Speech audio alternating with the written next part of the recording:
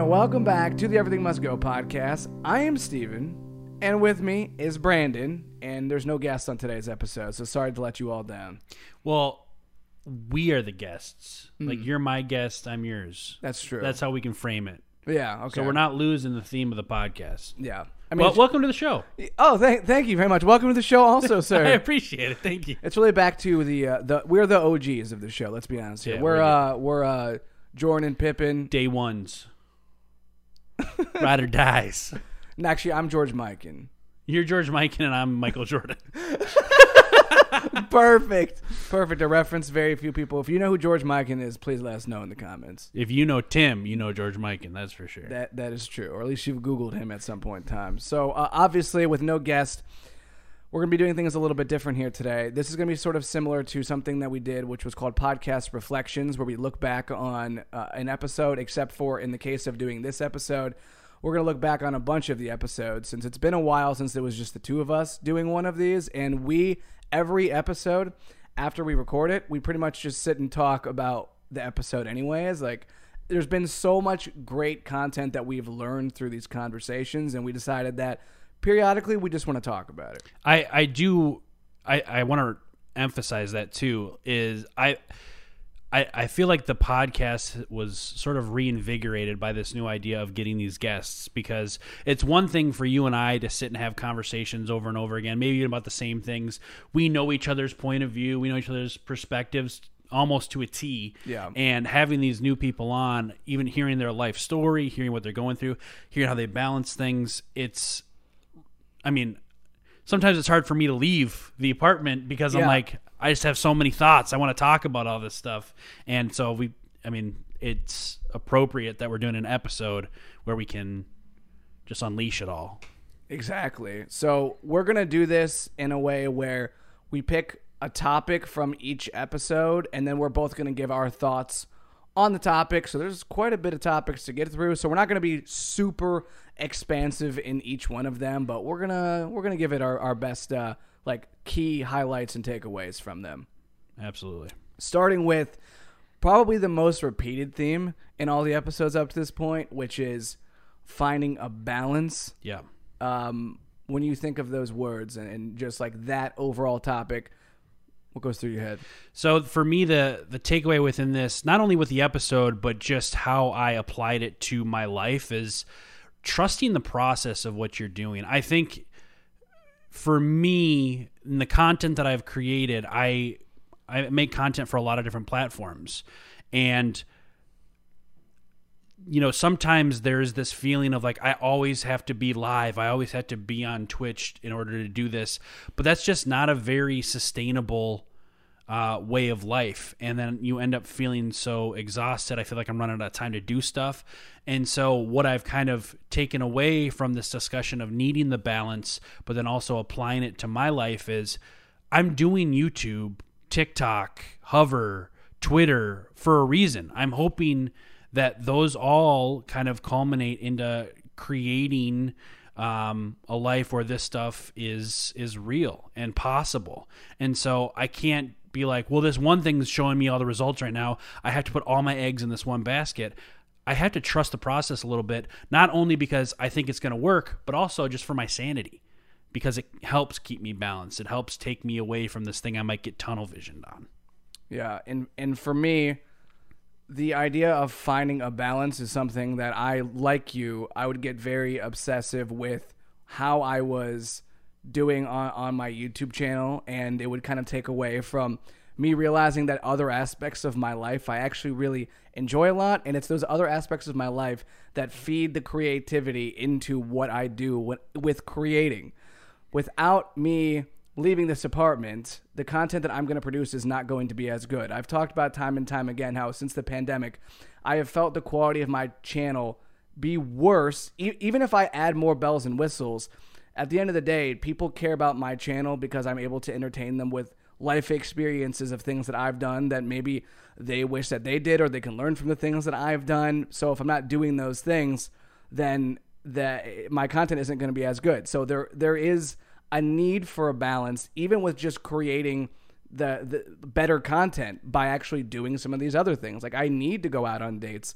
I need to try some experiences that I haven't done previously. And there might be some times where I don't hang out with someone, and I need to take that time to create content as well, because obviously the content is important to me. But I think for a while I downplayed, because I just enjoyed doing content so much. I just only wanted to do the content. But then when I pushed aside so many of the other things, I was just left with the realization that I needed to do all those things in the first place to be able to create the content. Like, they all feed into each other. Yeah, absolutely. I mean, that's the broader scope of this is really that of, these things you might not see.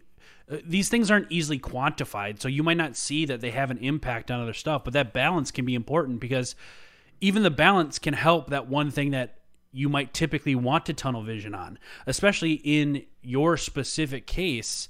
Like, I feel the content that you create on the platform that you create, if you're not experiencing things, if you're not living life, you're pulling out of thin air, like, the stuff you're making. It would be like if I was still like going hard on music and all I did was sit in a room, try writing songs.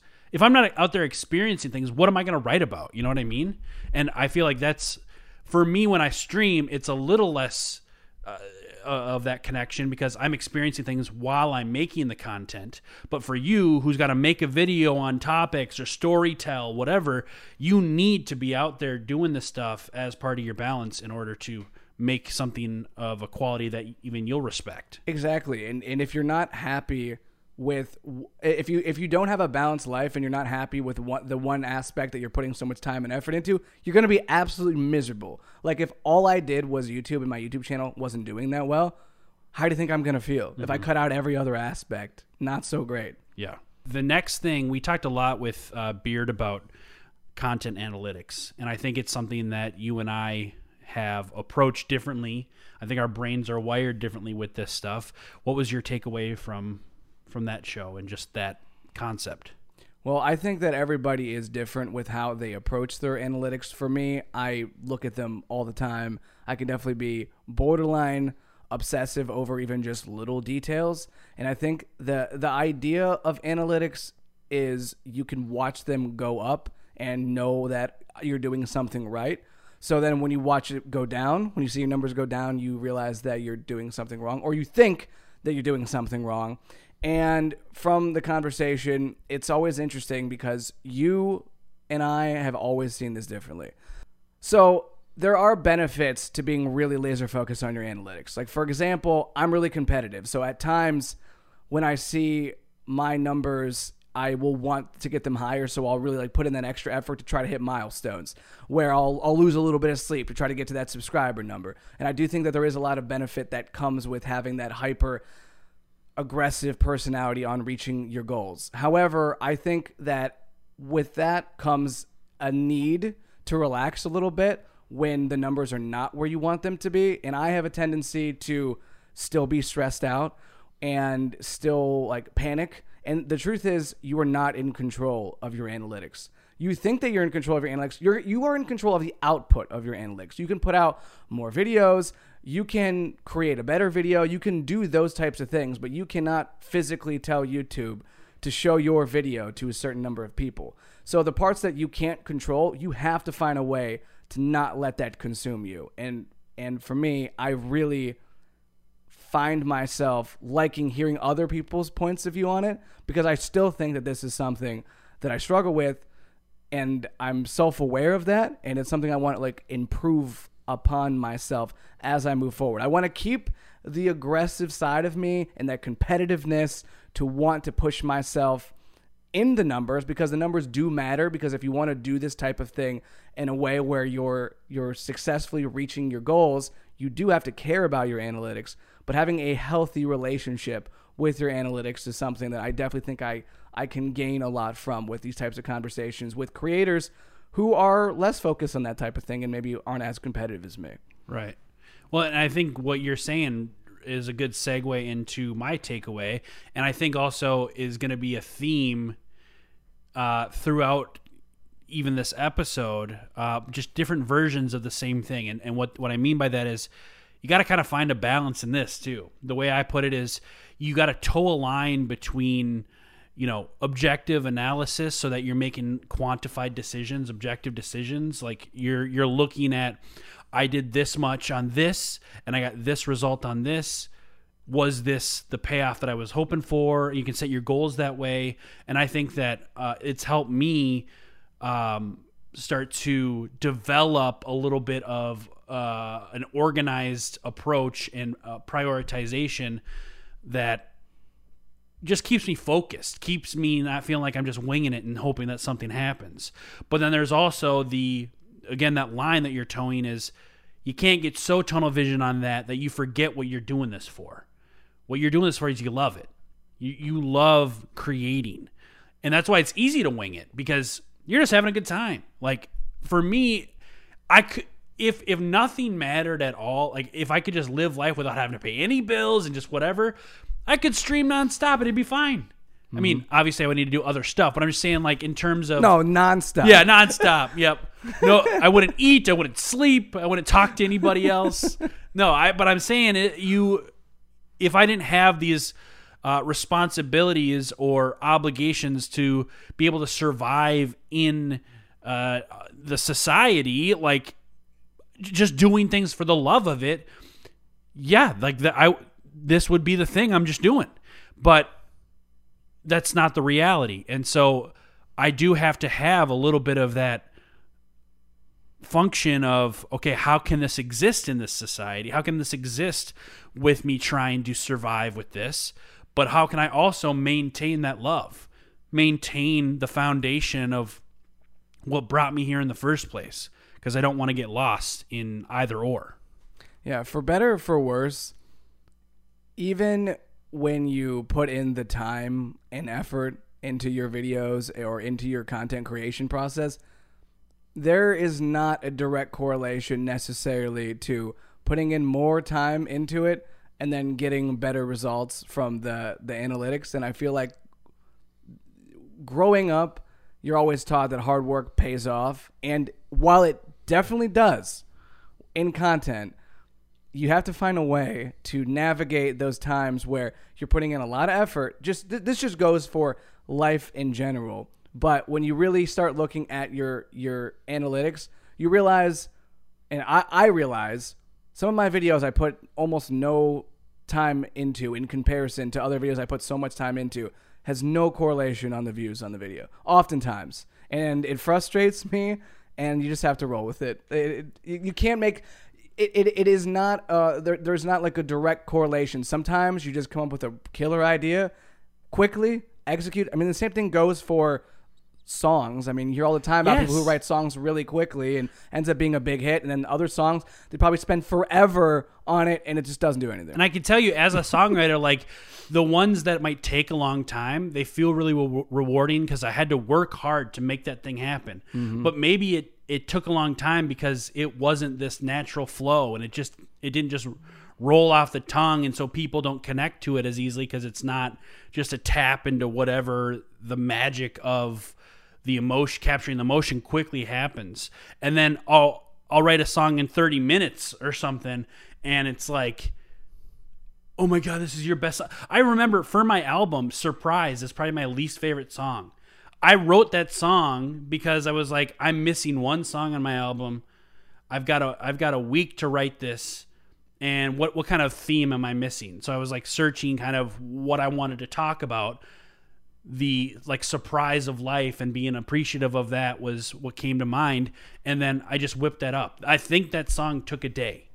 And there were other songs on that album that I like rewrote from years ago. You know, it was crazy. But some people say that that's their favorite song on my album, and I'm just like, that's my least favorite. What are you talking about? Well, yeah, that's the truth too. Is that if you just look at your numbers, you might also not create something that you would have created otherwise. Sometimes you just have to create something that just feels right in the moment and not even think about the numbers, because that might end up being the biggest thing. If you try to manipulate the system to try and create this perfect video that's going to get picked up in the algorithm, my most viewed video I made when I didn't think I was going to be able to make a video that week, and I'd been consistent already with the one video a week. It was very early on in my one video a week, and it was I think it was midnight on a weekday night, and I said, nope, I have to do this because I don't want to screw up getting one video out, and the only thing I could think to talk about was Chicago.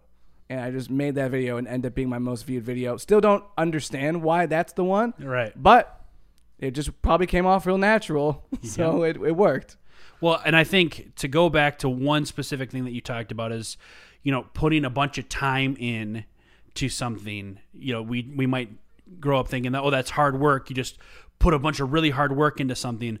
But I think the next point that we wanted to touch on, which this can lead to, is burnout. Mm-hmm. If you're just working as hard as you can on something without maybe working smarter or paying attention to these little details, it can definitely lead to that. So what's your takeaway from kind of what we discussed on the idea of burning out with this stuff?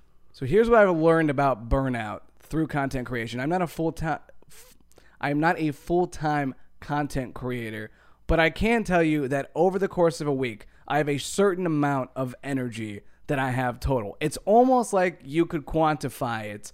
And over the course of that week, that's it. No matter what I do. So if I think staying up really late to get all this extra work done is going to mean that, nope, this is the week I'm going to exceed my ceiling. And I'm not even saying that there aren't some weeks where you can work a little harder. Absolutely the case. I just think that in the end, it's all going to kind of balance each other out. Because if you work so hard one week where you're working like 120 hours between your full-time job, content creation, everything else, eventually you are going to burn out. Whether it's the next week or the week after that, it is eventually going to happen. And the more I have done this stuff, the more I've just realized that when I'm feeling kind of tired, as long as I don't absolutely need to get something out the next day, which I never really need to because I'm not a full-time content creator, it's okay to just go to bed, get an adequate amount of sleep, wake up the next day and be refreshed. Trying to stay up an extra 2 hours, the next day I'm going to wake up and feel terrible, and my productivity is going to be worse anyways. So there are times where it is worth pushing yourself, but in the end, you only have a certain amount of energy, and it will bite you one way or another if you just don't treat yourself well in one way with healthy habits. And there's been very little exception to that. At this point, I pretty much know when my week starts, if it's at some point over the course of that week, if I'm going to fry out based on like how that week is trending. If it's like, well, I've been going to bed kind of late the last 2 nights, I can just tell I'm going to crash tomorrow. And I wake up and I'm like, this is the crash day. I can tell almost the moment I wake up. What about you? Well, I just want to say really quick that that's one of my favorite pieces of advice you've ever given me is it's going to eventually balance out. Like it's going to, that thing that you might have pushed down or whatever, it's going to pop up somewhere. And I think an example of it is sometimes I'll get in this place where I'm like, I'm just going to do all the work in one sitting. I'm going to do all of it right here, just this burst of energy, whatever. And I might create, in the terms of content creation, I might create something beautiful in that thing. But in the terms of like the sustainability of that, for instance, I did a 24-hour stream. I think my streams the rest of the week kind of sucked because my brain was fried. And I don't think I brought the same energy because I was so exhausted from the 24-hour stream. Now, I did that because of an event, and I think sometimes you can do that stuff. Mm-hmm. But I think always approaching it like, I just got to go all the time, all out, I think it ends up impacting you in ways that maybe you don't see because you're just go, go, go. But I think that you can feel it in the analysis of it. I'm going to be checking my phone too. I just want to say I'm not like looking at texts. I put my takeaways down on a notepad. So bear with me here. Okay. Yeah. So for me, my takeaway with this burnout stuff is if you're doing something that doesn't allow you the space to decompress, my point of view is you either need to readjust your approach to like how hard you're working or what steps you're taking to do it, or maybe you need to ask yourself the hard question of like, is this the path for you? I think of when I was discussing or when I was pursuing being a musician, one of the things I had to ask myself is, would I be okay with being a traveling musician? We've talked about this, and I think I would have been okay with it, especially if I was single, but I do wonder in the times where like, if I had met somebody and we wanted to start a family, would that life, putting all this time into this one thing, how would that life feel for me? Would I feel okay?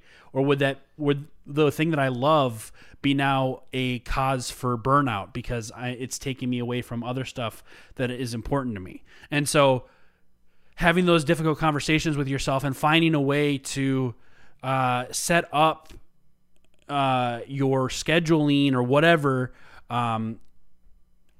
again, in a balanced manner that allows you to take care of the necessities in your life that you need to take care of, so that one thing, even if that one thing is the thing you love more than anything, doesn't turn into something that causes you the most strain. Yeah, we live in a time where hustle culture is definitely pushed on us a lot, and I think that people actually think that means they should just never shut it off, and every single second of their day should be productivity, work 100 hours a week. And it's literally not, and most people in my life can attest to this, I'm an extremely high energy person. I can work a lot. No matter what, you're going to burn out. It doesn't matter what you do. It is just going to happen. And that's why understanding yourself well enough to know what will make you the most optimal over the course of the week. Just realizing sometimes it's okay to go to bed. Even if you think that working that extra little bit's going to help. It may not. It may actually be counterintuitive to what you're trying to do, which has happened plenty of times to me, where I'm like, because I obviously, to come to this conclusion, I had to do it wrong a few times. I eventually just started connecting the dots, like, oh yeah, whenever I do these things, I always eventually crash and burn, and at least you can better anticipate it if you're trying to get ahead of it. So yeah, that's been my thought. The next thing is just overthinking things, and how actually we did a whole episode on not overthinking things.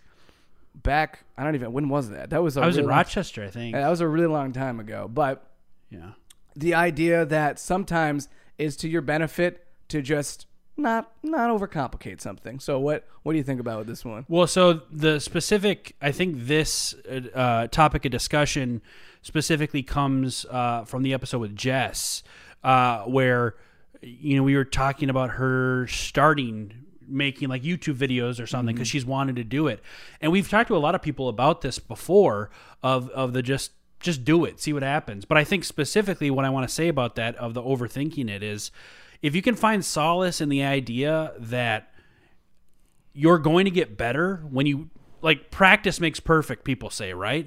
When you just create something and put it out there, you're going to refine that thing. But if you just never do it, it's going to sit there in this perfectionist mindset of, oh, I need it to be perfect and stuff, but you're not doing it. So how are you going to refine it? How are you going to get better? So just start doing stuff, throwing it out there, see what happens.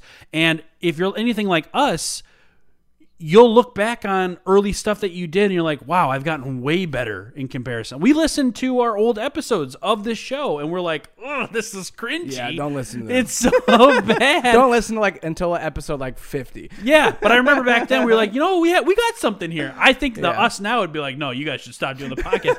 But we wouldn't be where we are now had we not just done it. Had we not just put it out there and then been like, how can we get better at this? So that's what I'm thinking.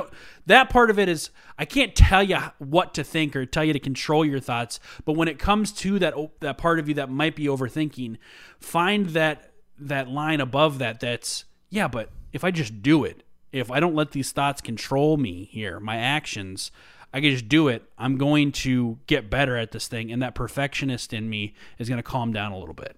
Simple can be better. When you're a kid, you just do what is in front of you. You don't overthink things. You just kind of react to the world around you.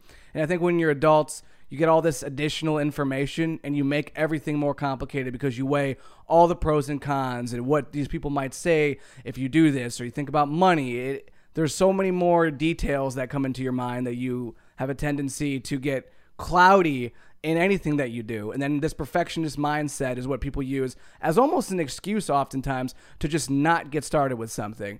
And I think all the time about how with YouTube, I had a very difficult time ever putting myself on the internet because I didn't want people to have criticisms of me. And I didn't see I saw myself as maybe an artistic person in a sense, but not somebody who knew anything about cameras and any of that kind of stuff.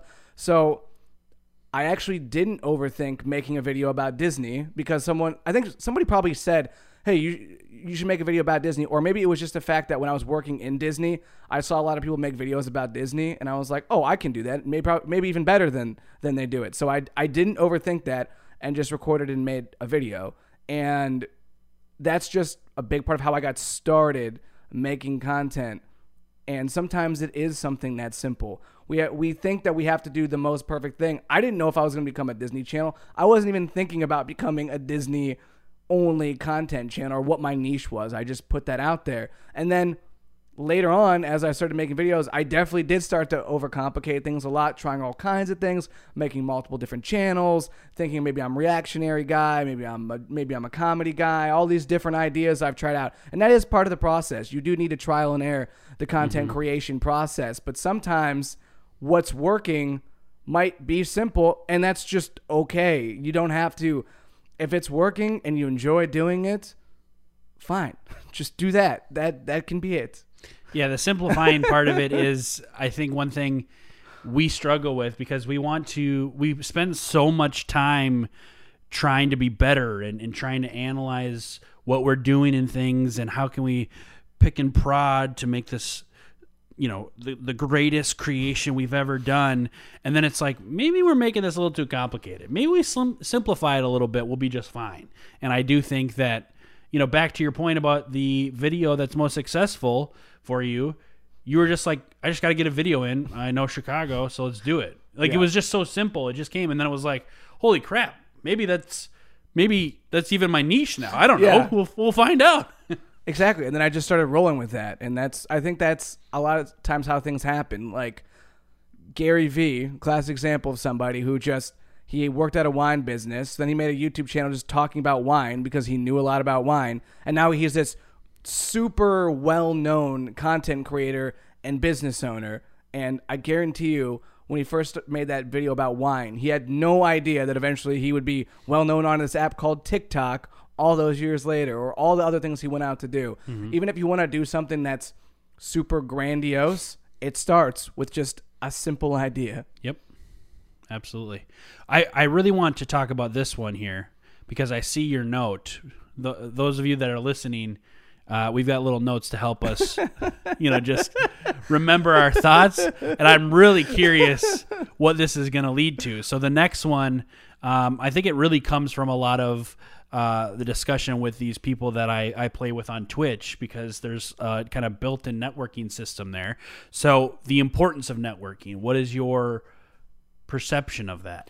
When I first started creating content when I lived in Chicago, I really didn't think too much about the social aspect of content creation. I just thought about making a video, putting it on the internet, and then hoping some people would watch it.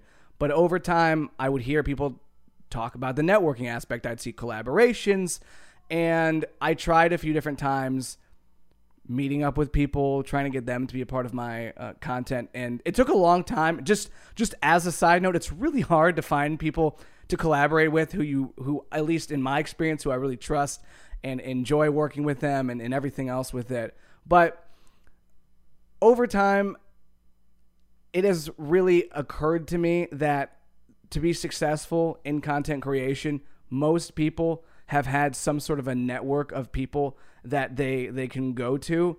And I write as a note here, like, it doesn't always have to be your best friend. It's just somebody who you can work alongside. And that's the truth, is even if you're not best friends with someone, most people who do some type of content creation, I try to find something about their work that I respect and I feel like I can gain something from. As I said, like, they don't have to be your best friend, but they might be really good at video editing and there might be something to learn from it. And I think early on, I used to feel maybe a little bit icky, like, well, I don't even know if I would want to hang out with them, but I do actually think they're really good at this. But that's actually completely fine. Not everyone in your head plays a role in your life where they have to be your best friend, but they might be able to teach you something very valuable. And that's actually been a lot of what's happened. I've absolutely made a network of people that I have made as actual friends too. But there are also people who I just really enjoy doing collaborations of some kind with them because I respect something that they do as a content creator. And I think that you have to have an open mind on your network. And if you really want to be successful at this type of stuff, it's good to network with people who are good at the things that you're not so good at. Yeah, and I think there's also, just in the same way that we're getting guests on the show, there's different perspectives. Like, you don't have to be the closest person to someone to hear, their point of view on something and just make you think a little different. Might make you approach things a way that a light bulb goes off and you do the next whatever just with a different step, and it makes it a little easier for you, or you feel better about it. I think that's important. And I think if you try to do all of this all alone, even from a growth standpoint, I think that can be harder, but also just from a creative standpoint, I think it's tough to make everything up on your own. I think some of the greatest creations come out of inspiration, and that inspiration doesn't need to be like, I heard a song, that song made me think of this thing, whatever. It can literally be, I know another Twitch streamer. This Twitch streamer does this thing differently than I do, and maybe I need to start approaching it in a different manner. Maybe I've been looking at this the wrong way. So that's one of my thought processes on this. Also, I do think that we both have a hard time with collaboration in the sense that we have vision with our creations. We have some specifics that we want to establish in whatever it is we create. So collaboration can be challenging because we want control over that final product, how it's conveyed. I think part of what makes us good communicators is the care we put into how we articulate ourselves, how we portray our feelings or our thoughts.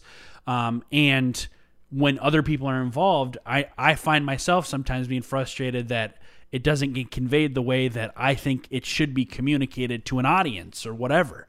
However, I do think you also have a chance of, in collaborative spaces, people bringing something out of you that maybe you wouldn't have just brought out of yourself. I think that our collaboration, on this podcast has been a huge proof of that. Before this podcast, other than me trying to do a band, I didn't have anybody that I felt like I could count on as much as you, and we could have these kinds of conversations. But you had the idea for the podcast, and then we talked about it being a comedy podcast, but I think my idea was make it more serious. And so we brought these different things out of each other that maybe we wouldn't have otherwise. And I think about that with my streaming too. Like, I stream with these other people who, even if they're not the funniest person, maybe they unintentionally set me up to be funnier.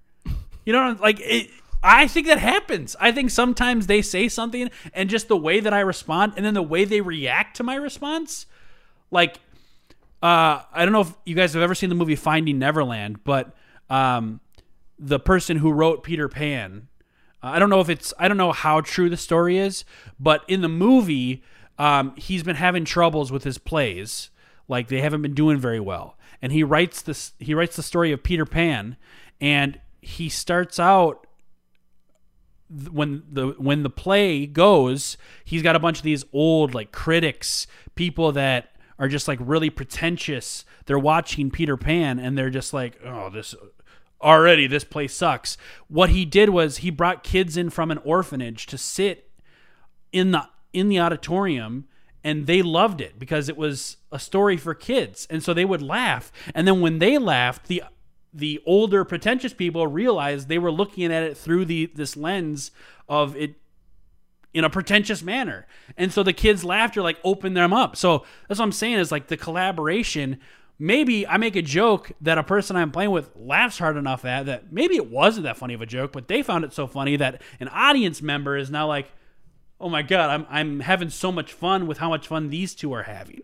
And not to be redundant, but I also think that's one of the parts that I find special about our podcast is people, I think, can vicariously live through our friendship in some ways, and so that collaboration can create something beautiful that maybe you couldn't capture on your own. As much as you want to control the creation as much as possible, maybe there are some aspects that you can't quite cultivate in an isolated situation.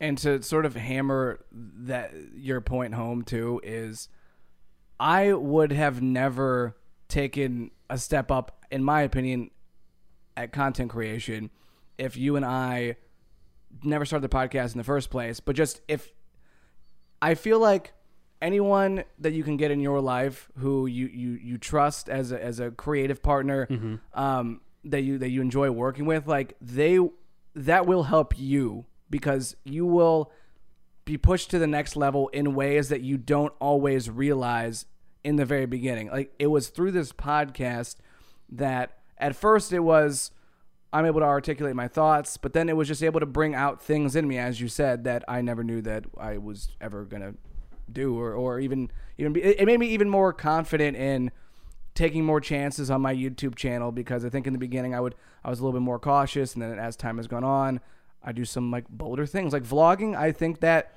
you are one of the reasons why I was like, I think I can do vlogging, because before I didn't want to just go walk around by myself, and I don't know, I think it gave me the confidence to be like, hey, does anyone want to vlog with me? And I really enjoyed it, and I think that you need to have a network of people who push you. Absolutely. Okay, so now with the kind of another thing that has pretty much happened in every single episode. That's actually really the truth behind a lot of these topics is when we've talked to all of these creators and creatives, you realize just how similar everybody is with the things that they're trying to overcome. So this next thing, like just doing things for the love of doing them. What do you think about this one? So I think when it comes to doing things for the love of it, I do think you have to have my takeaway in this, or I guess the way I've absorbed this is kind of setting up reminders for myself that this is a passion. Because it's a passion and I want to do it, like for a living, for instance, it can sometimes creep up on you and become an obligation. It can kind of become this thing that's like, it's no longer fun anymore. Now it's just, I got to get those numbers, or I have to be doing this, otherwise I can't say that I was successful at all. And it's to a certain point, I'm just like, yeah, but you started this because you love this thing, And I have to remind myself of that sometimes. Like sometimes it's just a conversation with myself of, if you break it down to its simplest form, I just have a good time with this. Like, it makes me happy. It's a catharsis. It's capturing moments that I feel are beautiful and unique, and they represent me and who I am in a lot of different ways. And I think that that's what makes it special. Like, sure, it would be awesome to sit here years from now and be like, we made it, dude. Like, this is my job. It would be an amazing conversation to have, and I would love to have that conversation. But I think an even more beautiful part of it is just like, I found something I love to do. One of the things I struggle with throughout this whole process of me, doing music, getting back into music, stopping music, getting back into music, doing psychology, stopping psychology, doing skip video, like all this stuff. I have a lot of interests, but then finding the streaming thing, for instance, it just was like, I really wanted to be like, I wanted to find my football of like Tom Brady's football, something that he was so passionate about. It's like, yeah, of course he's playing as long as he is because he loves the game. And he's also as good as he is because of his love for the game. And I'm just like, I wanted to find that for so long. And now that I found that, I don't want to squander that love. I want to push myself to be as good as I can be, but I also want to be grateful of the fact that I found that thing, because not everybody does. And not everybody seeks it either. Some people are just like, well, that's just not what you don't just look for things that you love. You just do what you do to pay the bills, or you work your way up in this. And that's fine. That's a completely viable way of life. I'm not bashing that at all, but because of the way that I approach life, I'm appreciative that I found that, and I don't want to lose sight of that. But what is your take? Yeah, mine is that authenticity wins. If you stay true to what it is that you enjoy doing, then it won't feel like work, and it will come out natural. You will be successful at it. You don't have to go to this sort of made up thing of, well, the audience seems to want this thing, so if I just keep giving them what they want, then I'll be successful at this. Because if you just keep giving the audience what you think that they want over and over again, eventually you're going to lose track of who you are and what is exactly that you're doing at that point. My personal example on this was continuously making all my videos centered around Chicago because, well, this is the thing that a lot of people like when I talk about. And I do think that at first it was authentic. Like, I think that is what I wanted to make content about because I was really proud of moving to the city and making my own life there. And it was a point of pride for me. But then over time, after you make the same type of content over and over again and people enjoy it, after a while, I started to have different feelings about Chicago, and I also had to start to have different interests and other things I wanted to talk about. But I also was thinking about the numbers and everything else. And I just think that if you stick to what it is that you love, even if what you love changes over time. I mean, not everybody gets to be Tom Brady, where football gets to last for 22 years. A lot of people have to reinvent themselves within something else because it's just not working anymore. And I think you kind of just have to go with what is natural and stay true to what it is that you are feeling in that moment, even if it's not exactly what your audience is looking for. You don't want to alienate everything too much because that's also, there's an importance to keeping an audience and things like that. But in the end, it's probably worth losing your entire audience over if you have to be fake every single day in your life.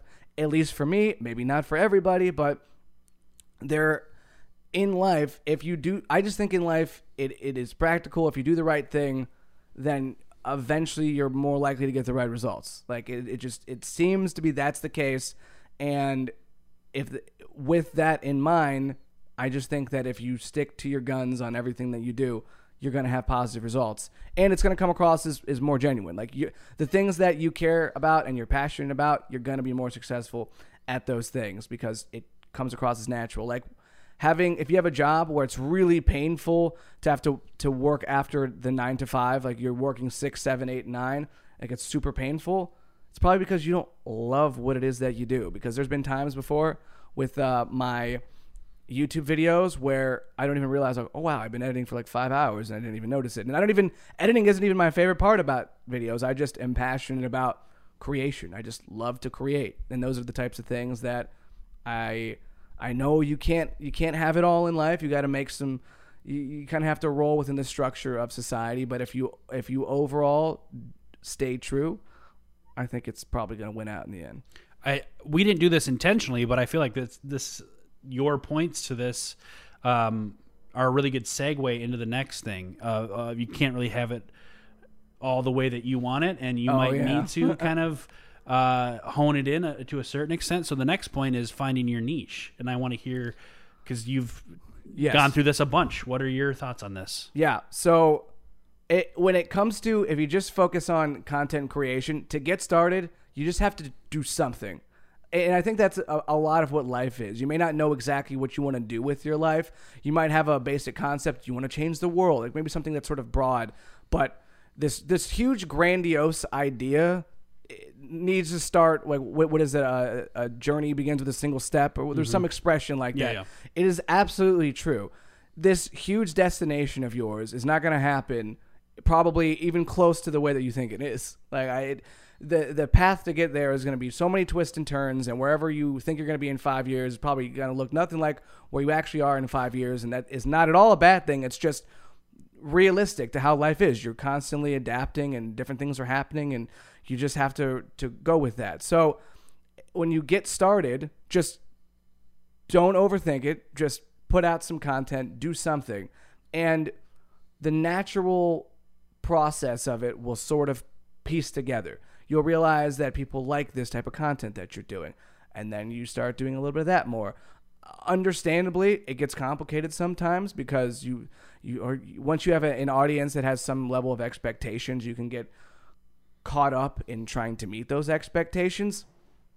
But allow the niche to be created naturally, and don't overcomplicate it. If you really like baseball, it's okay to just start making videos about baseball. If you really like cooking, try making videos about cooking. trial and error that process out. Maybe you think you're really going to like something and then you're going to end up hating it anyways.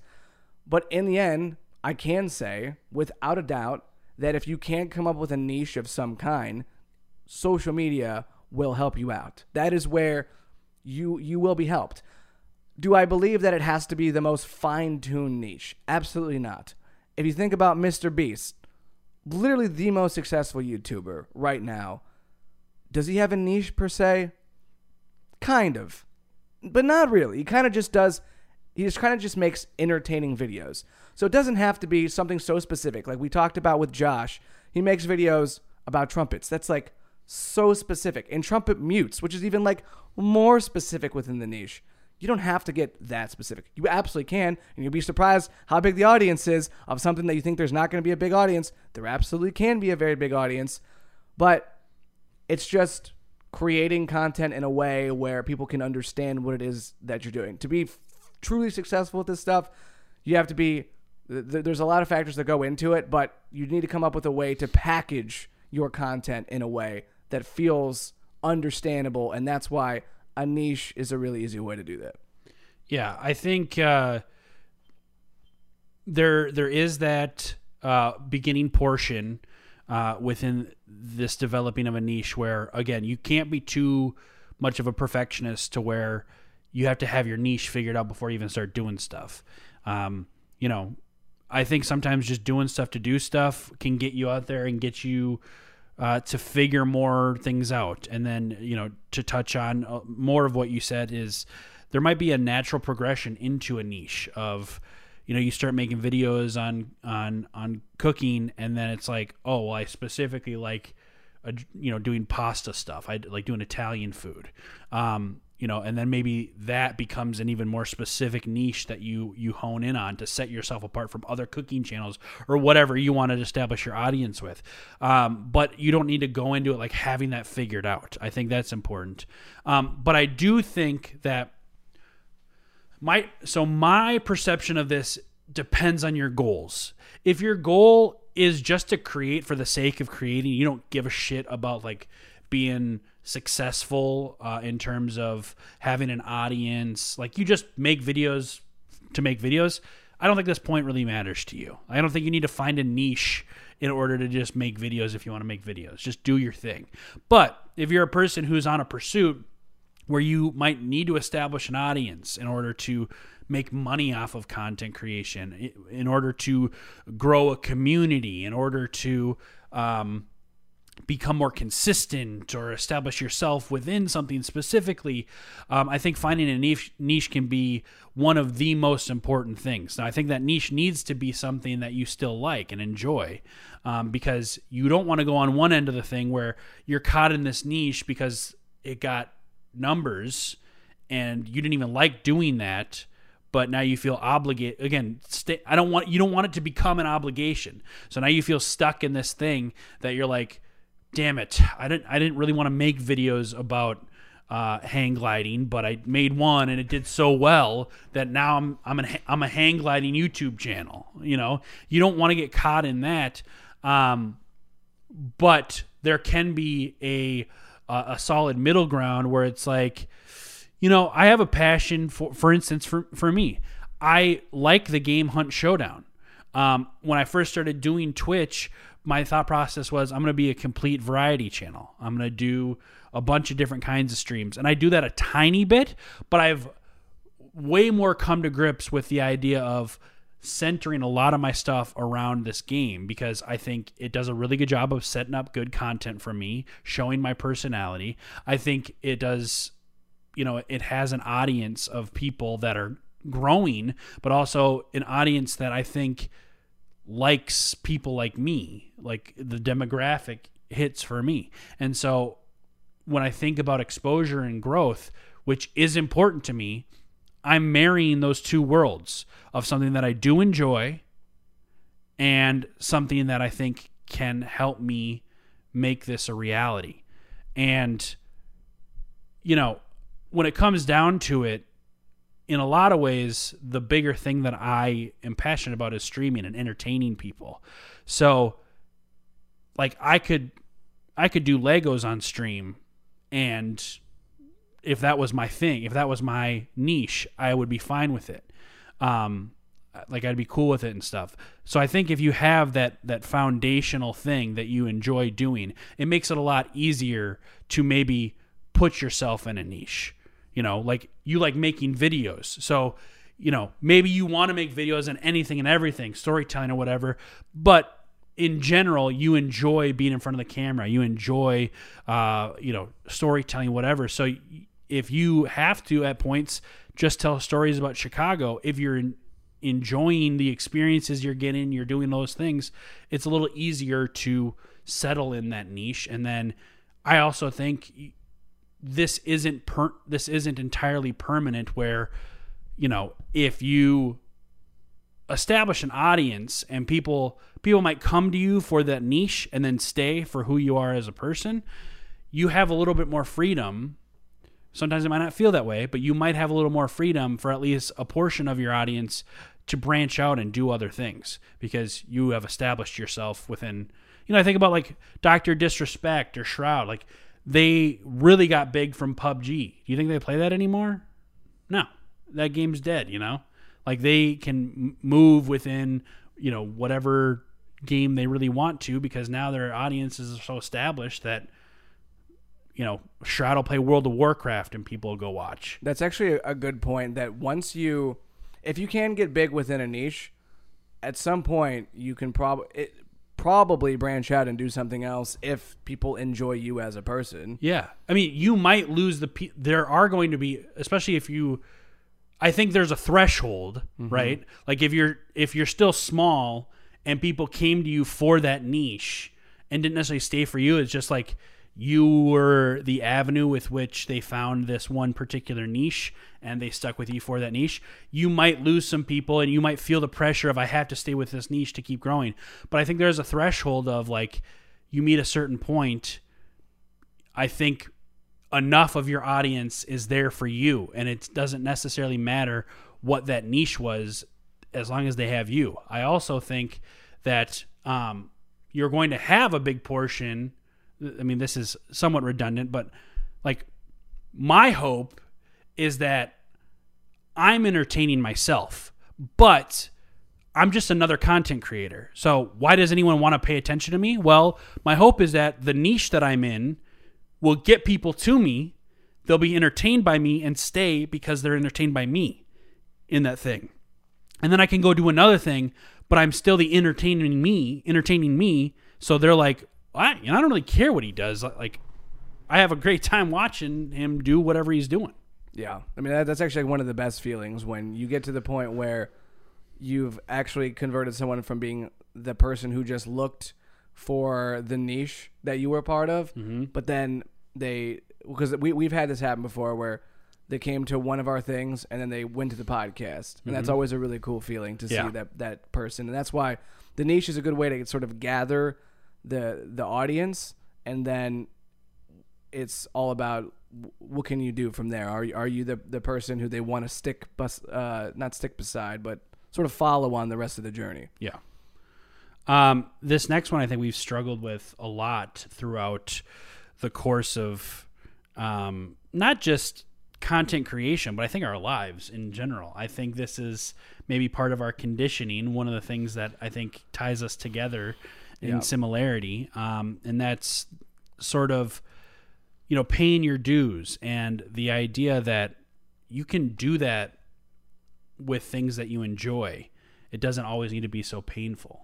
And I want to hear your takeaway or your thoughts on that idea.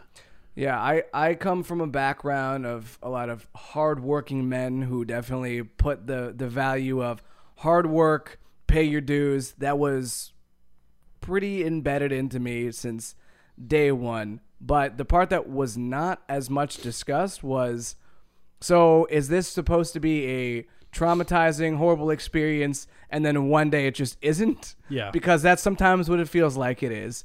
And you and I had some conversations around this really since we were friends. I feel like in the very beginning of us ever being friends, realizing that there was some commonality and that there's probably a lot of people out there who feel that this is what life just is. You work And then as you work harder, life becomes easier. And while I do think that there actually is some truth to it, when you get better at something, it does become easier.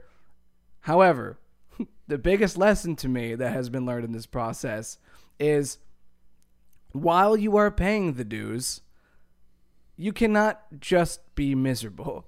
If the dues are so painful when you wake up, you just tell yourself, well, I know life sucks, but at some point, hopefully it doesn't. You can't control when it doesn't. You could try as hard as you can, but life just happens. And life goes on whether you're happy or you're sad. So if every day of your life you spend being unhappy, it's probably going to get to you because you don't know when that's going to change. And I think that this process and any other process within content creation or any other aspect of my life, it has been very eye-opening in my realization that I have to, one, as we talked about in the beginning, have a level of a balance where I'm not just putting all of my eggs into one basket that I'm doing and just saying that, let me just focus on this thing and be miserable until it's better. You need lots of things in your life to give you a level of balance so that while you're paying your dues, when it sucks, you still got other things to fall back onto in your life, like other things that you enjoy, even if it's a simple thing like playing a video game or hanging out with a friend. Those types of things have a lot of value and a lot of weight in your life. Really, the best quote that I ever got actually came from, well, this might be bold to say the best quote I ever got, but one of the most impactful quotes, because my dad sent this to me during one of the worst times of my life. I was really down in the dumps, and he sent me this thing that said, learn to be happy with what you have while you pursue all that you want. And I think I have that right. I might be paraphrasing it slightly, but I love this phrase because I think it is one of the best approaches to life. It comes back to something we've talked about on the show before. Life is not about destinations. It's about checkpoints. Maybe there is an ultimate goal that you want to get to, but let's be honest, even if you hit that ultimate goal, you're going to have to develop some new goals because you're always going to want to strive for better. But you have to enjoy each checkpoint along the way as you get closer and closer to bigger and bigger dreams. And I think that you have to be happy in the moment. That quote is a huge part of what I wanted to say on this, because I think people can tend to be very habitual. You know, we sort of set precedents for ourselves for how we're going to be with things. And I think if the paying your dues is this thing where during the pursuit of whatever you're doing, you're wishing your life is going to be different one day. You're just hoping that it pans out. And this might be a little bit of a privileged perspective, because there are probably some cases where life is so miserable that it's tough to just, I'm so grateful for how shitty my life is. But in a different context, in situations where maybe you are trying to pursue things that you love, I think if you get in the habit of wishing your life is going to be different, one of the things I worry about is when I finally do get the thing I think I want, am I going to be so used to wishing my life is different that I'm still not going to appreciate this thing that I thought that I wanted? Like, is that checkpoint, not destination, is that checkpoint not going to be as good because I'm so used to thinking there's another checkpoint to get to and I can't enjoy the one that I'm at? Like, I think about this sometimes of how do I appreciate what I have in front of me as much as I can and get used to appreciating what I have, so that when I do get something that I think logically would be better for me, I know how to appreciate it, and I know how to love it and be like, soak it in and live presently within it. Like, I want to practice that mentality so that it hits hard. I also want to say, like, this point for me specifically can come from the episode with I Am Ghost Owl, because we talked about it after the episode was over. And my biggest takeaway was I get really tunnel visioned on things. And I think the problem I have in a lot of ways is I've set my life up where I'm too heavily weighted on both sides of the spectrum of doing what I enjoy or like pursuing something. So on this left side, I have these obligations, and specifically the obligations that I have right now, like my work, my job, I don't like at all. Like there's no part of it that I enjoy throughout the day. It literally is just an object to pay the bills. Maybe this is something where I do need to learn how to just appreciate this job, but maybe it's also there is a job out there that I can get that will allow me to appreciate it, so I'm not so heavily weighted on, I hate this and I love streaming, so I'm going to put all my eggs in the basket of streaming while I'm hating this along the way, and now my life is miserable because I can't find this happy medium. So I think about that because when he talked about his life, it was like everything that he had set up schedule-wise, it was easy for him to compartmentalize because he liked it all. He liked his job. He likes his family. He likes streaming. He likes networking. So it was like, wow, you've really set up a life where working hard isn't hard for you because you enjoy everything you do. And so there can be give and take between things, or, you're not beating yourself up over the process of, I have to spend more time on work today as opposed to whatever, because he likes his job, and I want to develop my day-to-day with that as well. That's why you just need to regularly assess your life and like all aspects of your life and try to figure out what time of the day are you happy, what time of the day are you unhappy, because you want to spend as much time being happy. So continue to schedule your day around as much of that as you possibly can. Okay, so we're down to the last topic here, the most recent one. Let's talk about working the system. What does this mean? Give some context to the audience. So the context is we talked with Stephanie Telly, who we've known for quite a while now, since 2018, right? I believe. I think so. Yeah, and I feel like she's always had a little bit different approach to us. Like I feel like she's always been much more like business mindset of like, how do I just become successful on this? Like, even if you listen to that episode, I tried to ask her like what fulfills her more, and I feel like she really struggled with that question because I don't know that she approaches it as what's fulfilling. I almost feel like the whole corporate mindset of like, do your 9 to 5 so you can enjoy your life, I almost feel like she looks the same way at content, where it's like content is an easy way for me to get something done so that I can just go enjoy my life. I don't necessarily, and this might be a wrong interpretation, but my interpretation was that like,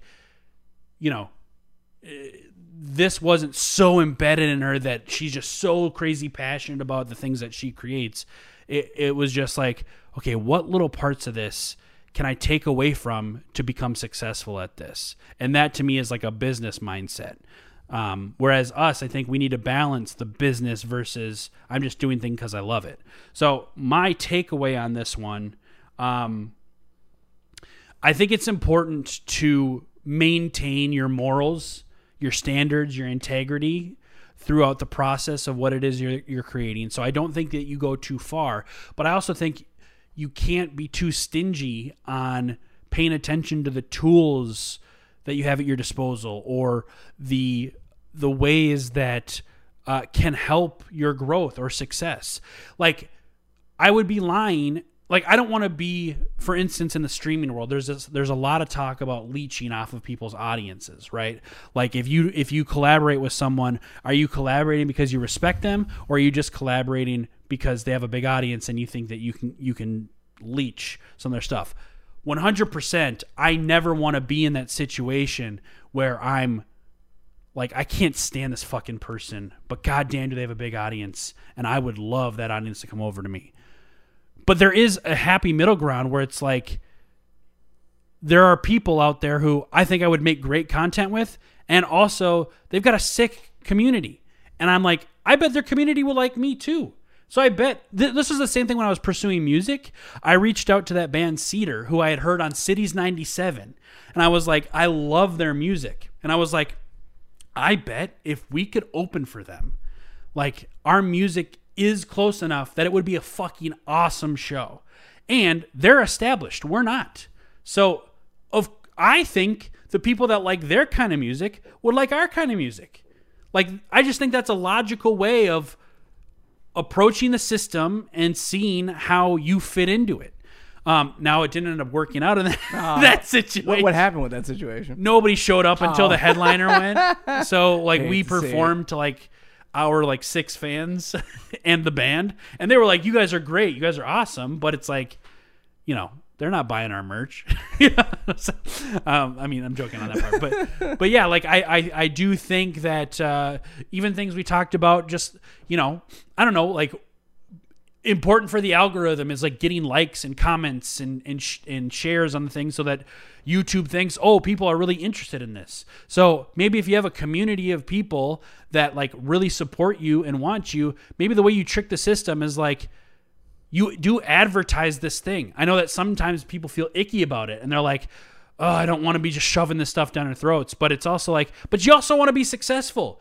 So is the worst thing that you could possibly do telling people, hey, could you guys please comment and like on this video because it would help other people find it. If they support you, I feel like they're going to be supportive of that process. And that's the working the system that we're talking about. Yeah. You can't have it all.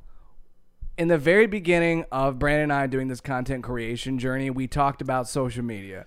And I think about that a lot because I think that that really does illustrate how both of us are. Brandon didn't want to get on social media because when he was promoting things music-wise through social media, he felt a little bit icky about some of it. Mm-hmm. And I think just in both of us, I think have felt a little bit icky about social media at times. I definitely still feel this way. I do not love going on social media and seeing everyone posting about life. I do think that people use it in a way that I don't agree with. But at the same time, when we started doing this, we both wanted to be successful with the podcast. Then we wanted to be successful with our other content creations. I think we also learned a little bit from Brandon's music pursuit on some of the things that worked and didn't work on that process. You just can't have it all in life. There's going to have to be some compromises that are made. Maybe you don't love social media, but if it's going to benefit you with promoting yourself and creating your brand, maybe just find a way to do it in a manner that you are okay with. If you don't like how other people are doing it, that's fine. You don't have to do it the way that they do it, but maybe you can post things that you're fine with and you don't have to feel so icky about it. Or sometimes it is a mindset. There's been things where I felt a certain way, but then having a conversation with Brandon or somebody else, I started to look at it differently and realize maybe it really isn't such a big deal that every person I do collaborations with is not somebody that I agree with every one of their views. I don't have to agree with them on politics. I don't have to agree with them on all kinds of things. If I like what they're creating, of course, you got to draw a line with some people on some things. You got to stand your ground. You don't want to be too over the top, as you said. You want to keep your morals intact. But at the same time, if you want to be successful in life at anything that you do, you can't do it 100% on your own terms. Nobody has ever done something 100% on their own terms. You still live in a society. The joke, we all live in a society. There are rules. There are certain things that we have to do. And as much as at times you don't like doing them, you might have to do them if you're going to try to be successful at it. So it's how do you keep your integrity and still work within the system that exists? That to me is this aspect of working the system in a manner that works for you so that you can have success within the system. And I think that's why it's important to know yourself and then create based on a system that you would be okay with. Yeah, and I think, when it comes to pursuing all of this stuff, I've felt that to a certain extent, some of this is luck mitigation. Meaning, like Bo Burnham wasn't like on the grind when he released those videos on YouTube and they took off, and they went viral. Like he was just posting videos for like friends and family to see, and then they blew up and it gave him the career that he has. That's not how it's going to work for everybody. And so when it comes to this stuff, again, go back to what are your goals? Like if you just want to create for the sake of creating, sure, don't do any of this. Like just create stuff and throw it out there and maybe you'll get lucky. maybe you will have a Bo Burnham moment where that just catches on and it pans out. But if you're a person who's like, I'm not going to rely on that luck happening because it's so out of my control, I'm going to at least try to manage some of the variables I can control and put myself in situations where even the luck, it could be more in my favor, then you have to do some of these things that maybe you're uncomfortable with. And again, I'm not saying you deny your personal integrity. Like, don't use people. Like that's a big one. Obviously, don't use people for your success. But there is a process of like mutual respect or mutual understanding. And I don't really consider it using, but like you working together to either create good content together or,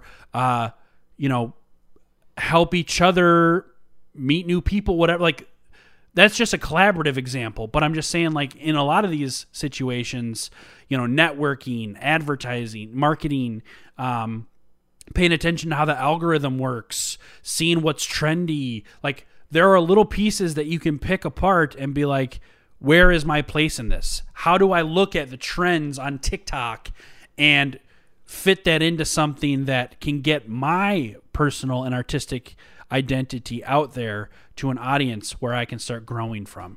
And again, I think one of the biggest things in this entire start of content creation for when we started together was the conversation of you can't have everything exactly the way that you want it. And I think that's just life. You have to admit that a little bit and kind of adapt to the context of your environment.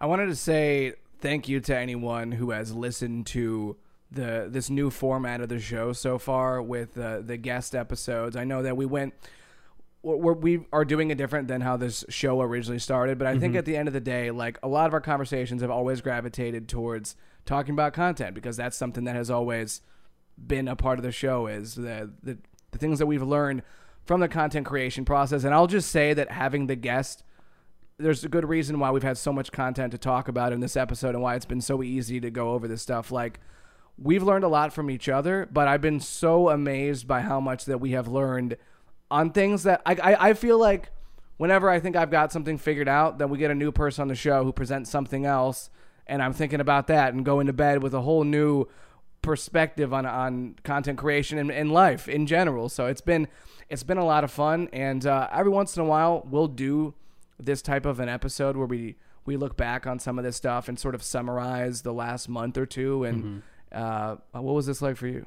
I really enjoyed it. I mean, we like doing the podcast reflections a lot. Like, just looking back on things that we had talked about was always kind of nice, because when you're recording an episode, I mean, even today as we were talking, there were things I was like, Brandon, don't forget to say this. Don't forget to say this. And that can happen when you're recording. I mean, we're not live, but we're recording it for us live. And podcast reflections allow you to get that point in that you thought you might wanted to say earlier. But I think it's even more special now because of exactly what you're saying. These new people that are coming in, we kind of are just trying to pick their brains when they're on the show. And we do get our thoughts in and stuff as much as we can during an episode, but it's nice also to just have this conversation of like, yeah, I've been thinking about that a lot, about what this person said or about the perception of this, and here's how my take has differed since a new person brought it up. So I really enjoyed it, and I do want to thank you guys as well. Just to second what he's saying, like, this is definitely a different format than what the podcast started, but the themes, I think, have in a lot of ways remained there. Like, it's still our friendship at the core and foundation of the show. It's still us on a journey together, and independently from one another, and then content creation, the artistry of what we want to do, and I think I'm just really happy with feeling like we have a direction.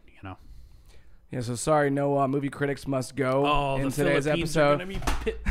No! The Philippines actually have a button that they can push that knocks over the sign, so that's why they just did that. Yeah, there. they knocked it over because no movie critics must go. I mean, I get it. One of these days, we'll have to do a 1v1. Movie critics must go. We'll have a moderator, Tony. Ooh, Tony Finally gets some screen time. Stay away, Tony.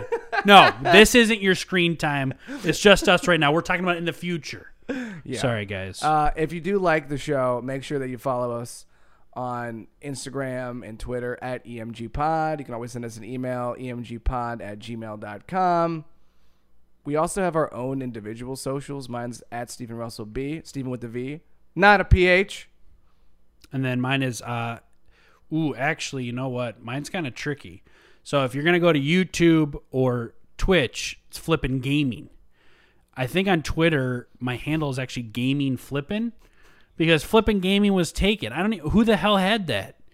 So, I mean, I think you can still search Flippin' Gaming and find me, but my handle is technically Gaming Flippin'. And check me out. My OnlyFans also is Brandon Big Tits 69. Perfect. Make sure you edit that out, Tony. We'll see you guys next time. Take it easy.